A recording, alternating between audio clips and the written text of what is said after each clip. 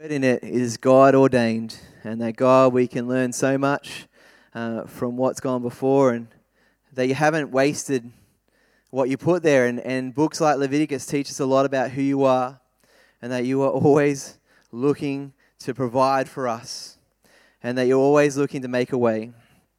And I just pray that tonight, that the words that I speak out of your word, Lord, that you will speak what you want to into the people's hearts and people's minds tonight.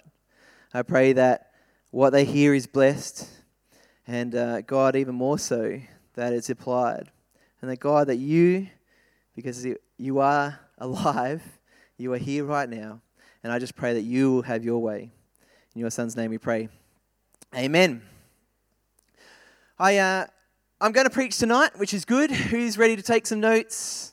Yes, they've got some people.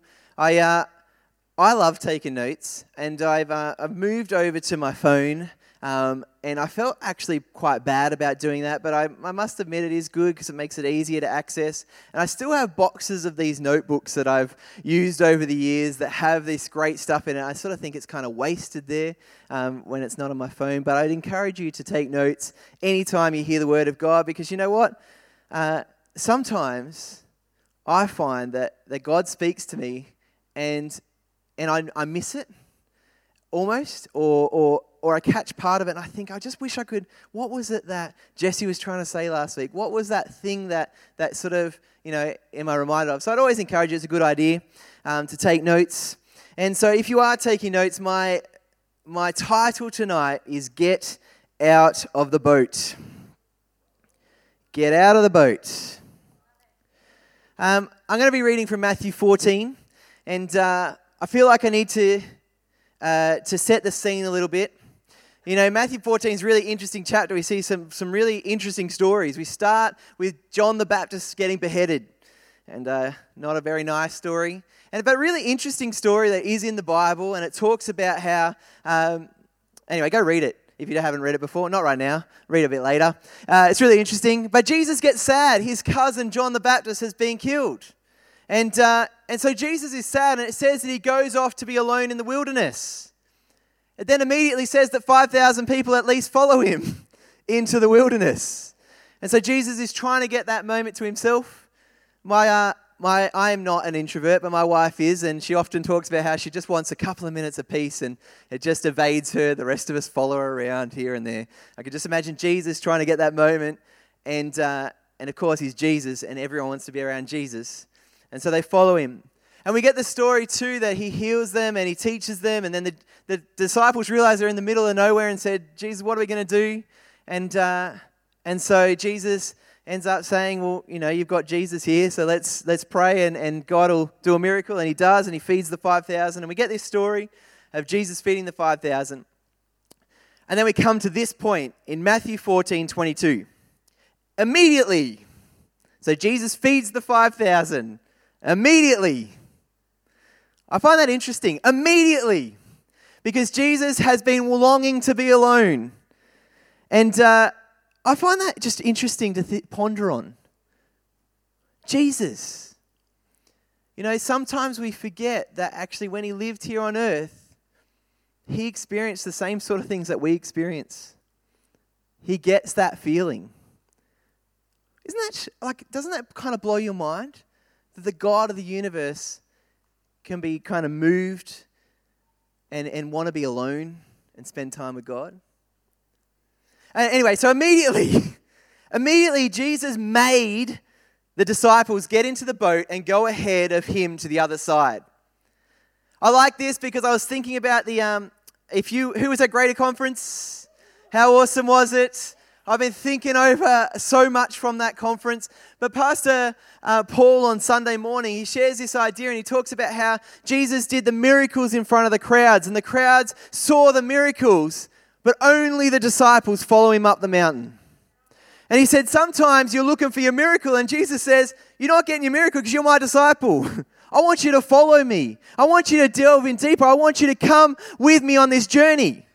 But in this time when Jesus is with his disciples, he says, no, I don't want you to follow me right now. I know you will follow me anywhere, so I'm going to get rid of you. I'm going to make you go across get in a boat and go across to the other side of the Sea of Galilee. And then it says Jesus dismissed the crowd. After he had dismissed them, he went up on the mountainside by himself to pray. So he actually wants this time. He gets rid of the crowds. He gets rid of his disciples, and he goes up and spends time one-on-one with God. Later that night, he was there alone, and the boat was already a considerable distance from land, buffeted by waves because the wind was against it. Shortly before dawn, Jesus went out to them, walking on the lake. Isn't that so nonchalant? Jesus went out to them, walking on the lake. That's weird. That's freaky. Actually, even in the time, the Jews kind of made fun of people that believed that, like, Xerxes walked on water. They said it's impossible. And so even then, it's a kind of big deal. It's literally impossible. You can't have control over the waves, but Jesus does. Sorry, I'm getting myself sidetracked and excited by the word of God. It's good, isn't it? Shortly before dawn, Jesus went out to them walking on the lake. When the disciples saw him walking on the lake, they were terrified. "It's a ghost," they said, and cried out in fear. But Jesus immediately said to them, "Take courage, it is I. Do not be afraid." "Lord, if it's you," Peter replied, "tell me to come to you on the water." "Come," Jesus said. Then Peter got down out of the boat and walked on the water and came towards Jesus. But when he saw the wind, he was afraid and began to sink, and he cried out, "Lord, save me." And immediately, there's that word again. Immediately, Jesus reached out his hand and caught him. "You of little faith," he said, "why did you doubt?" And when they climbed into the boat, the wind died down. Then those who were in the boat worshipped him, saying, "Truly, you are the Son of God." I love that end. Truly, you are the Son of God. I almost feel like that's like a da moment. Jesus just been walking on water. He's still walking on water. But truly, you are the Son of God. You see, I believe that God has called all of us into a mission with him. I believe that God actually kind of has the same call on all of us. Go and make disciples of all nations, helping them to walk abundant, fruitful, and everlasting lives. Go and actually make a difference in your world. And how you do that might look different, but go and do that. And so this verse, I feel like I kind of get that idea. And so I'm going to quickly preach a message. I was telling Sarah that originally this message had 1 point, and so all of you are really excited. But, my wife today said, "No, you need more on your page." She's stressed out that I only had like half a page of notes. And so I fleshed it out a bit. But I was still going to say all this stuff. But, Jesus talks in parables. He tells these stories. And he did this with his disciples. And I like to read the Bible sometimes with stories like this, like that he'd set this up to be a parable for us today. This thing really happened. This is not a parable in itself, but for us, we can actually take things out of it just like we would a parable. And so, the first thing I want to take out of this little section of text is to go. Verse 22. Immediately, Jesus made the disciples get into the boat and go on ahead of him to the other side. Go where God tells you to go. This is that first step of faith, that actually believing that God has called you to go somewhere and to actually go there. Have you ever felt like you kind of go, how on earth did I end up in this job? Has anyone ever had that feeling? How on earth did I ever end up at this school? Maybe not right now, maybe it's at another part. Why on earth did I end up with this family? Not so many laughs, that was just me. I believe that God knows everything. And so he puts you in a family for a purpose, for a reason. And God wants you to be where you are. I grew up, my parents got divorced. I learnt lots of things not to do from them. But I believe that God put me in that family for a reason. And that actually the things that I learnt not to do, the things that I learnt to do, the strength that I pulled out of, the things that went wrong, the strength I pulled out of the things that went right, were all on purpose for me to come to a point where God could actually use me to do something for his kingdom. But not just something, he's actually kind of got this story written. And even though I can't see it, I've got to believe that God's got me in certain positions at certain times for certain reasons. And sometimes it's more obvious than others. I think about, I'm a teacher now, don't switch off. I used to work in finance, really don't switch off. And I went for this promotion, and in the promotion, I'm talking about just what matters to me. And I had an ex-boss that was there, and her name was Lana, and she comes to me afterwards and says, "Do you actually want this promotion?" I was thinking, yeah, it's heaps of money, of course I want this promotion. And she said, "The way you talk about church, the way you talk about volunteering, the way you talk about young people, like that's what you care about. You don't actually care about money." I thought, you know what, she's right. And she's like, "Why? So why are you here?" And I had that moment of, why am I here? And it was almost like God started something in me in that little spark of a moment. And actually, it was very quick. By that, the following Monday, I had turned down the job and had applied for uni to go to study to be teacher. It was like that quick. But it was it just dawned on me that God, it was like, what am I kind of doing here? But my time in that place, I do not regret at all. I do not think it was a mistake.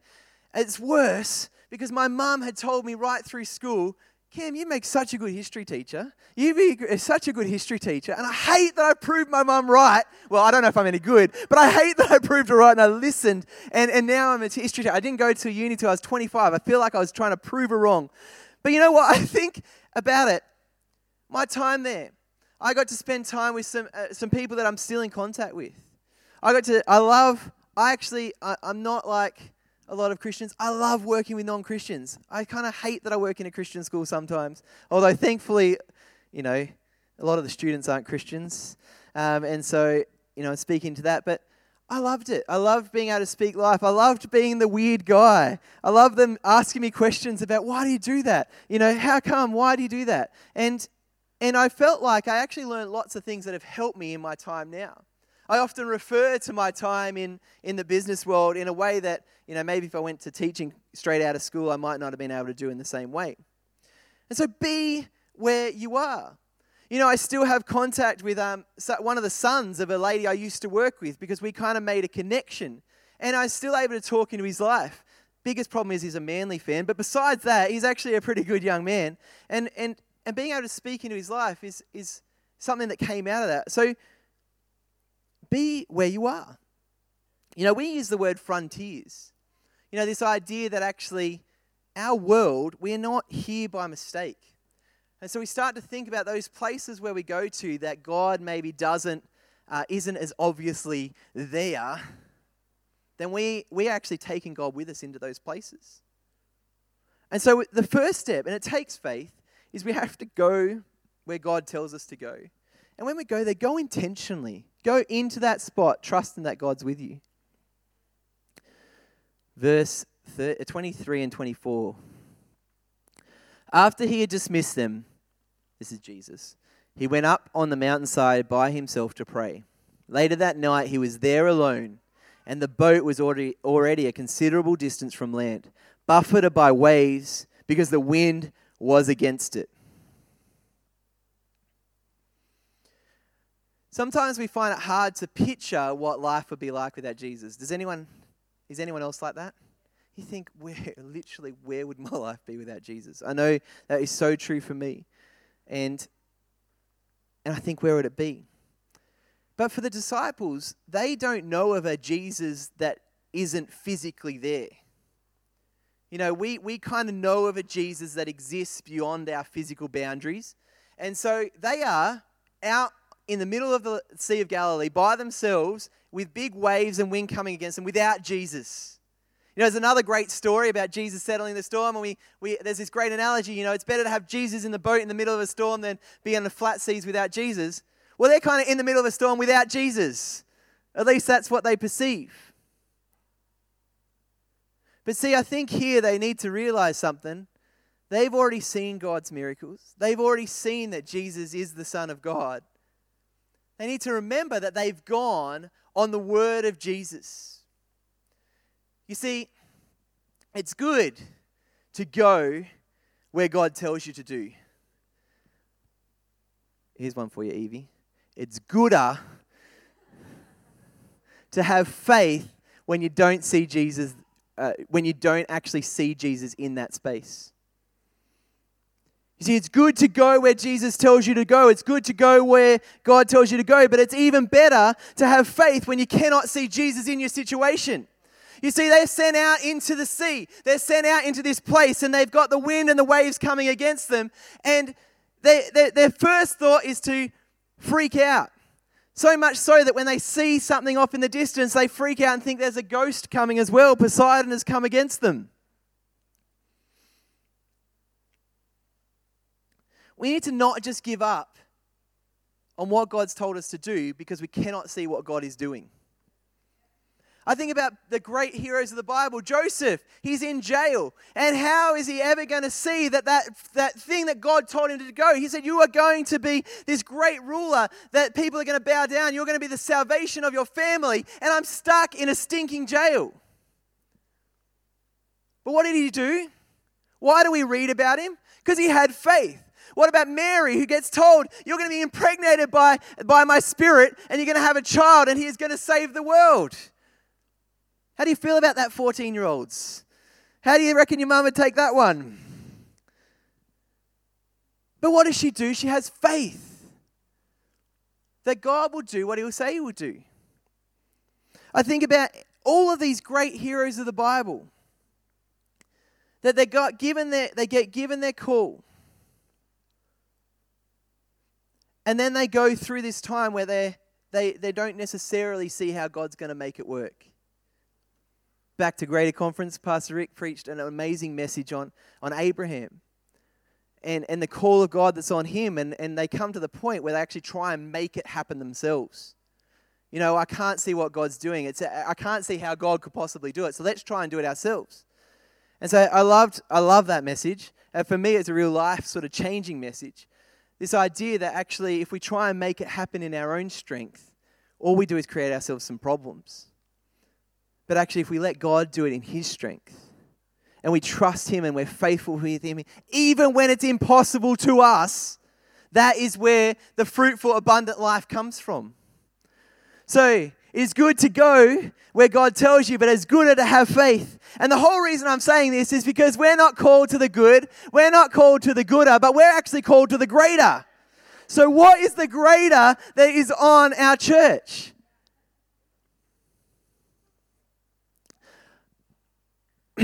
I just wanted one more point. Pastor Rick shared, and I feel like I'm stealing everyone else's messages. Sorry about that. But he shared this kind of word a little while ago about how he's kind of sick of being in the waves. And that kind of rung true with me, very much so. But now I'm preaching about the waves, and so, it's a bit of a worry. But I think that he's talking about how we can get so caught up in the feelings of woe and misery and trusting God. And it's almost like we depress ourselves because of the things that are coming against us, instead of glorifying the God that is above the waves, that is above all of this, that has called us to make a difference in our world. And so we can get so stuck up in our circumstances that we forget to look up at our God and trust that he wants to do something with us. You know what's interesting about this story is the disciples are exactly where Jesus wants them to be. Those waves aren't from the devil. I think too often we give him too much credit. And I do not want to weaken him. I do not want us to just think it's frivolous, because I do know that the enemy does come to steal, kill, and destroy. But I think too often we have one lie spoken at one moment, and instead of it robbing us for one moment, we let it rob us for years. Instead of speaking truth and life and hope and the strength that comes from Jesus into that thing, we hold on to that and let it rob us for years. We let our own self get in the way of what God wants to do. And so sometimes the waves aren't a sign that the enemy is coming against you. Maybe they're just a sign that you're exactly where Jesus wants you to be. You cannot honor God without faith. And you cannot have faith unless you have something that's that you need to believe for redemption or saving from. I love reading Matthew Henry's commentaries on a lot of things, but little plug here. If you don't use blueletterbible.org, it's a really good Bible app on your desktop, and it's got it's got heaps of Spurgeon stuff in there too. But he says this great line about these verses. He says, "The strongest faith and the greatest courage have a mixture of fear." You actually can't have courage. And I would argue you can't have faith unless there is a little bit of fear mixed in there. Because if you don't have fear, then what do you have to be courageous about? If you don't have fear, what do you have to have faith to believe God for? If there isn't a wave coming against you, if you're out on the still, calm ocean, what are you trusting God for? I just want to say it one more time. Good, go and do what God says. Gooder, have faith, even when Jesus isn't as obvious in you don't understand what Jesus is doing. But both of these things can be the enemy of the greater. You see, verse 28.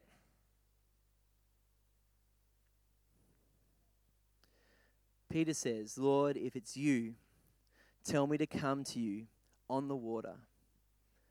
"Come," Jesus says. Then Peter got out of the boat, walked on the water, and came towards Jesus. You see, Peter was on the water for this moment. I think that God had told him to go ahead. He's actually said, your mission is to get to the other side. They haven't got there yet. They haven't completed the mission. But God comes in and intervenes in what he's doing. This story, or at least parts of this story, are also in John and Mark. And I love in Mark, it says that Jesus is walking by. Jesus isn't even walking to the ship, but to the boat. He's walking by, and they spot him and get freaked out. And I love that kind of picture that Jesus is just going to meet them on the other side. But see, Peter, he sees a moment. Jesus doesn't tell him to come first. He says, "Hey, Lord, if you want me to come, just say it and I'll come." And Jesus says, "Come." There's one sort of faith to do what God has told you to do. There's a very different faith to believe God that you can do the impossible. They could row a boat across the ocean or across the sea. You can work in an environment with Christians and non-Christians and people.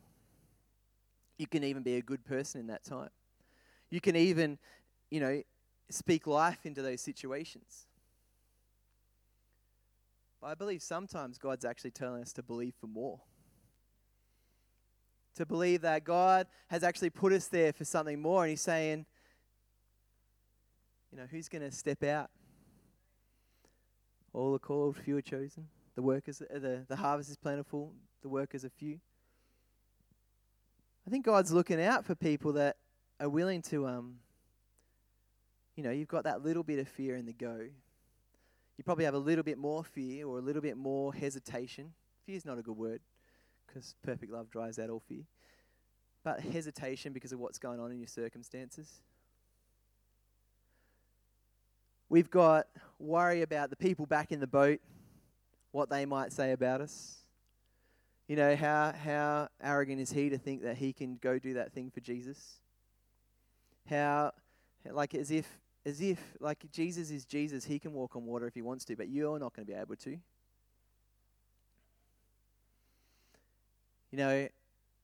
It's one thing for Jesse to go and speak to young people at school about Jesus and the life-changing person that he is, but you can't really do that. It's one thing for, these guys in other countries and other times to pray for someone that was broken leg and trust that God's actually going to heal it. You couldn't do that. Sometimes we've got to deal with people that are meant to have our backs kind of saying things against us too. But you know what? I think that all of that is actually good. because it builds in us a faith that we actually need to get out of our comfort zone, that we need to actually get to the point that we get out of the boat, that we actually say to God, God, whatever it is that you want me to do, just ask it and I'll do it. Actually, you know what? Even more so, God, if this is what you want me to do, then just say it and I will do it. You see how that's a little bit different? You see how that's actually requiring me to use the stuff that I've learned, the wisdom that I've learned, the trust that I've learned in God? It's a bit like what I said before about Leviticus being the meat.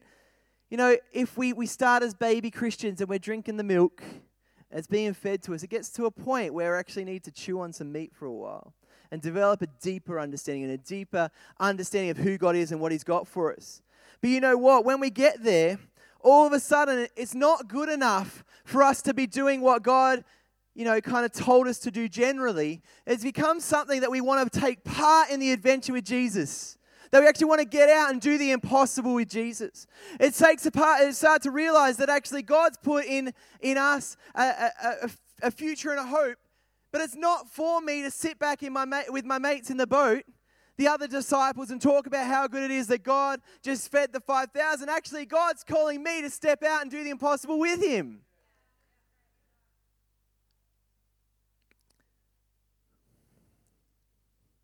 I'm going to ask the band to come up a bit earlier. I've still got a little bit to say, but if you could come up, band, that'd be awesome. I started to think about people that do this, and immediately my mind went to Ben and Theta. Like, I think they're awesome. I remember sitting in their lounge room or downstairs room in McGrath's Hill there and talking about youth stuff and what was going on here. And I often think back to that and think, how did they pull their family out of this nice, comfortable place in Australia and take themselves across to Cambodia and to a totally different world, a totally different culture? How did they do that? And I think about them stepping out of the boat and trusting God. But then I started to think about other things a little bit closer to home too. I was reminded of a young girl at my school, and she was sharing a testimony and what God's kind of been doing in her world. And when she came to our school, she refused to do speeches or anything. She knew God, but she just had a bit of a rough trot. And anyway, we were doing this series on testimonies and stories, and I just said to her, like, you have such a powerful story. Do you think you'd be able to share it? And she got up in front of our school and just shared a testimony about what God had done for her. I think, you know what, that's getting out of the boat. That's actually choosing, we're in our frontier, we're living our best lives as Christians, but that's actually stepping out and choosing to do something intentional, to trust the call of God that He will not let us sink. I was thinking about another kid, kind of even more, I guess, basic in some ways than that, but we had a new boy come into our school. And this boy had been in a unit, and so he had some quite severe learning difficulties in some ways, but he didn't have disabilities or things that really warranted him being in a unit. But the first morning he came, this other young boy came up to me and said, Sir, can I look after him? And I said, sure, why is that? And he said, I just know what it's like to be the new kid. I just know what it's like to just feel like so weird that you're here and feel like you're being looked at by everyone. And he went and asked all the teachers, could I sit next to him for the whole day? And I just thought, you know what, that's actually choosing to be uncomfortable.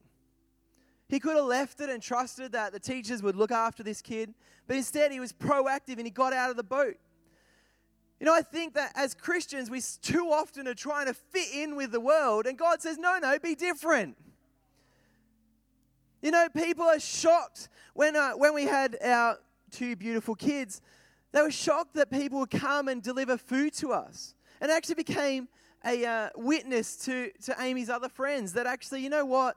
There are communities where you don't do things alone anymore.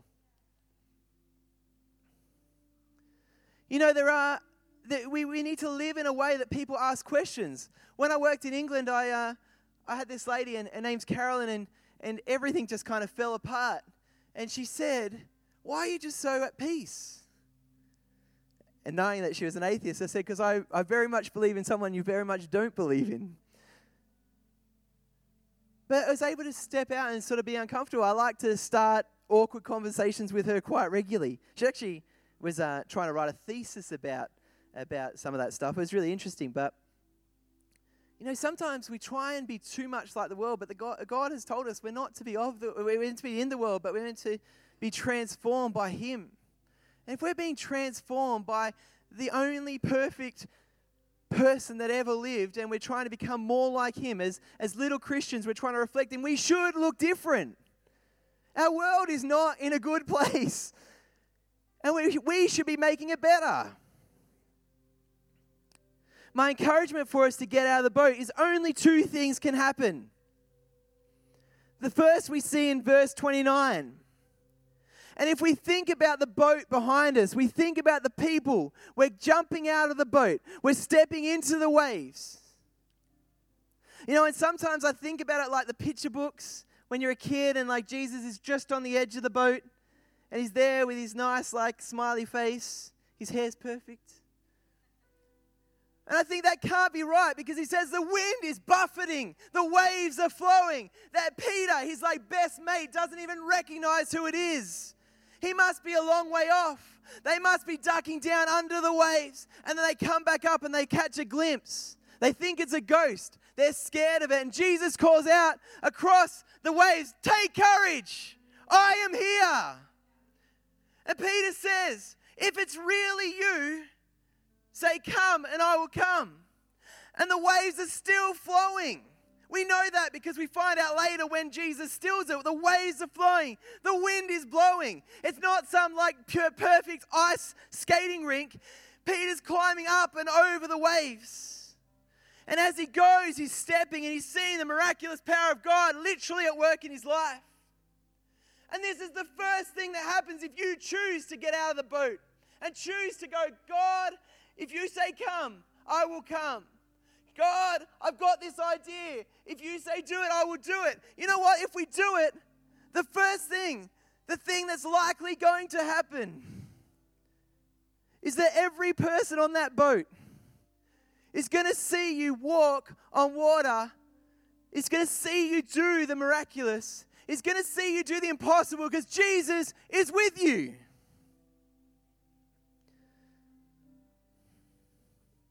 Matthew Henry says, Christ bid him to come. Not only that he might walk upon water and so know Christ's true power, but also that he might sink and so know his own weakness. For as he would encourage his faith, so he would check his own confidence in himself. You see, if you step out of the boat and trust God for the miraculous, two things can happen.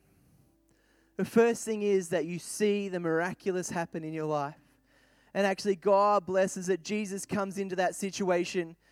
And I think if we're taking this parable into our life, into our world, people's lives are changed. God's strength and hope and love that you enjoy is enjoyed by others. But the second thing is, and for any of us that have had to walk a journey of faith for any extended period of time, is that we start to notice the wind and the waves. And I often think about that, I'm showing my age here, but that old DC Talk song, "What If I Stumble?" Does anyone know it? Do you want to sing it? My wife told me I'm not allowed to sing it. It says, "What if I stumble? What if I fall? What if I lose myself? And I've lost it now. And I make fools of us all. Will your love continue if my walk becomes a crawl? What if I stumble? What if I fall?" But I think too often as Christians, we think, what if I? And Jesus says, don't you anything. I have called you to walk upon the water. It's by my strength that you do the impossible.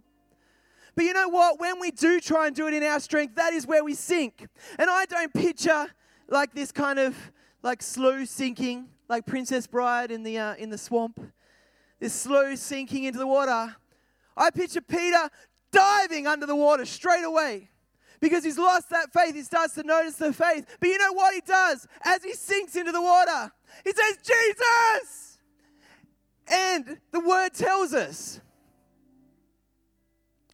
he says, Jesus, save me. Immediately, that split second, Jesus is there and he saves him. He pulls him up and he sets him back on the water.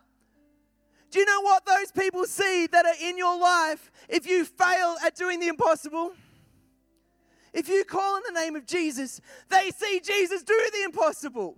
They see him pull you out of despair, pull you out of hurt, pull you out of brokenness. They see you get pulled out of whatever you're in. And Jesus sets you back on solid ground. You see, when we get out of the boat and we trust Jesus, impossible happens.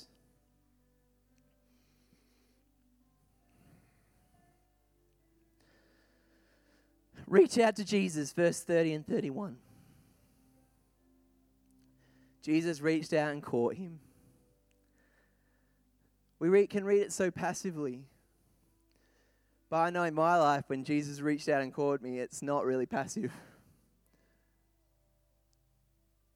It's true, Neve. You know, I'm going to ask the guys to sing a song. We've got a little bit of time.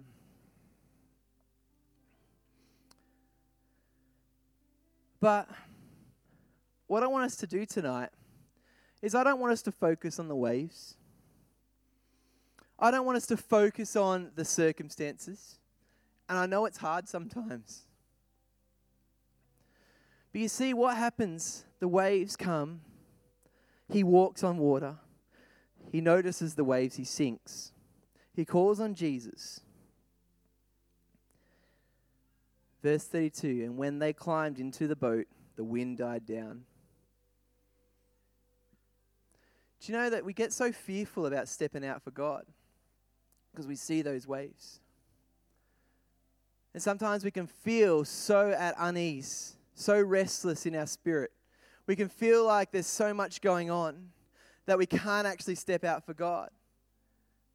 But sometimes the very thing that brings that peace is stepping out towards God and what He's got. Stepping out and believing that the God that says these things about you is telling the truth. It's actually stepping out on top of the waves and being a conqueror over them, walking to Jesus. Because it's Jesus that stills those circumstances. And so I'm going to ask you to stand and I'm going to pray. But tonight as they sing, as we sing, if you feel that you just want to say to God, you know what? If that's really you, tell me to come and I will come. If you want to say to God, I'm in this boat, I'm in this church, I'm in this place, I'm in this small group, I'm in this family, I'm in this school, I'm in this workplace, and God, if you want me to step out, I will. Then I just want you to come up the front here and worship God and say, I'm here. If our leaders want to pray, they're more than welcome if they feel like they've got a word for someone. But real simple. I don't actually want a lot of razzle-dazzle. To use a word even older than me. Because it's between you and God. Because you're the only one that knows what's going on in your life. You're the only one in this room that really knows what's happening in your heart. But there is another one. And his name is Jesus. And if you just feel like you're saying, God, if you want me to come, tell me now and I'll step out. Then I just want you to come up and worship God and we might pray with you. But let's just bow our heads and pray.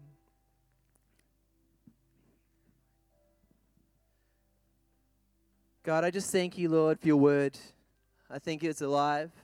And I thank you, Lord, that, even though I spoke words out of my mouth tonight, Lord, I pray that some people heard words from your lips, Lord. And God, I just pray for the circumstances that people are facing right now. And God, I don't want to diminish them because you know what? We live in a sinful world and terrible things happen. But God, I want to thank you that you are bigger than anything we can ever face. And I pray, Lord God, for a generation to rise that says, you know what? I don't want to be comfortable. I don't want to just kind of go and do the least I can do to be a Christian, but God, instead, they want to truly reflect who you are. I pray that we have a generation of people that rise up and say, God, if you call me, I will go.